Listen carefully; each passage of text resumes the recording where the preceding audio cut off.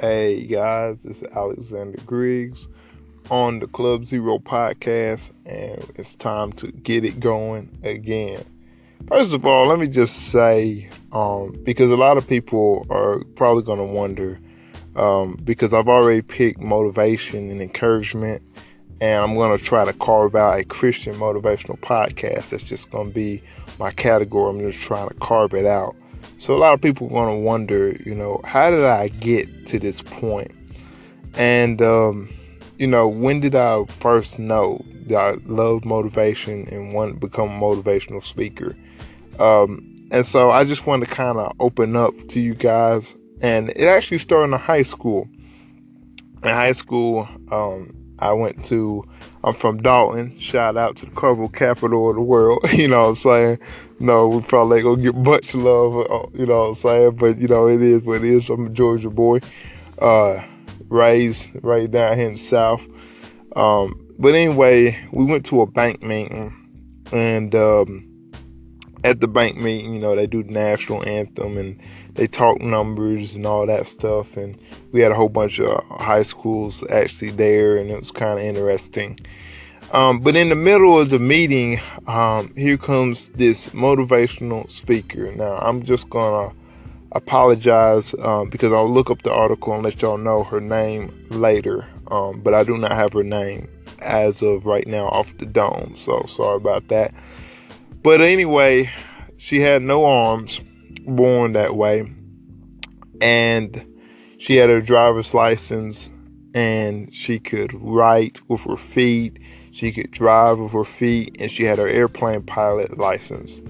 And I remember her just getting up there and telling her story, and it was just kind of very interesting. It really was connecting with me. And so then she asked for a volunteer. And I didn't know how she was going to pick one, so I kind of stood up, hopped up, and telling people, "Excuse me, I'm gonna get up there," and didn't even notice that I was running up there. Didn't even notice, that I was like, flying up there, and she didn't actually pick somebody. I kind of just ran up there, and so she just allowed it.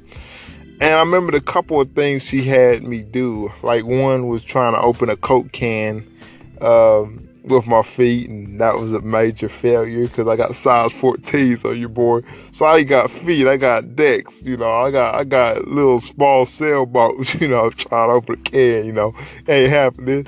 Then I tried to write my name, and if anybody see my handwriting, it's bad enough when I got the right hand because I'm right-handed.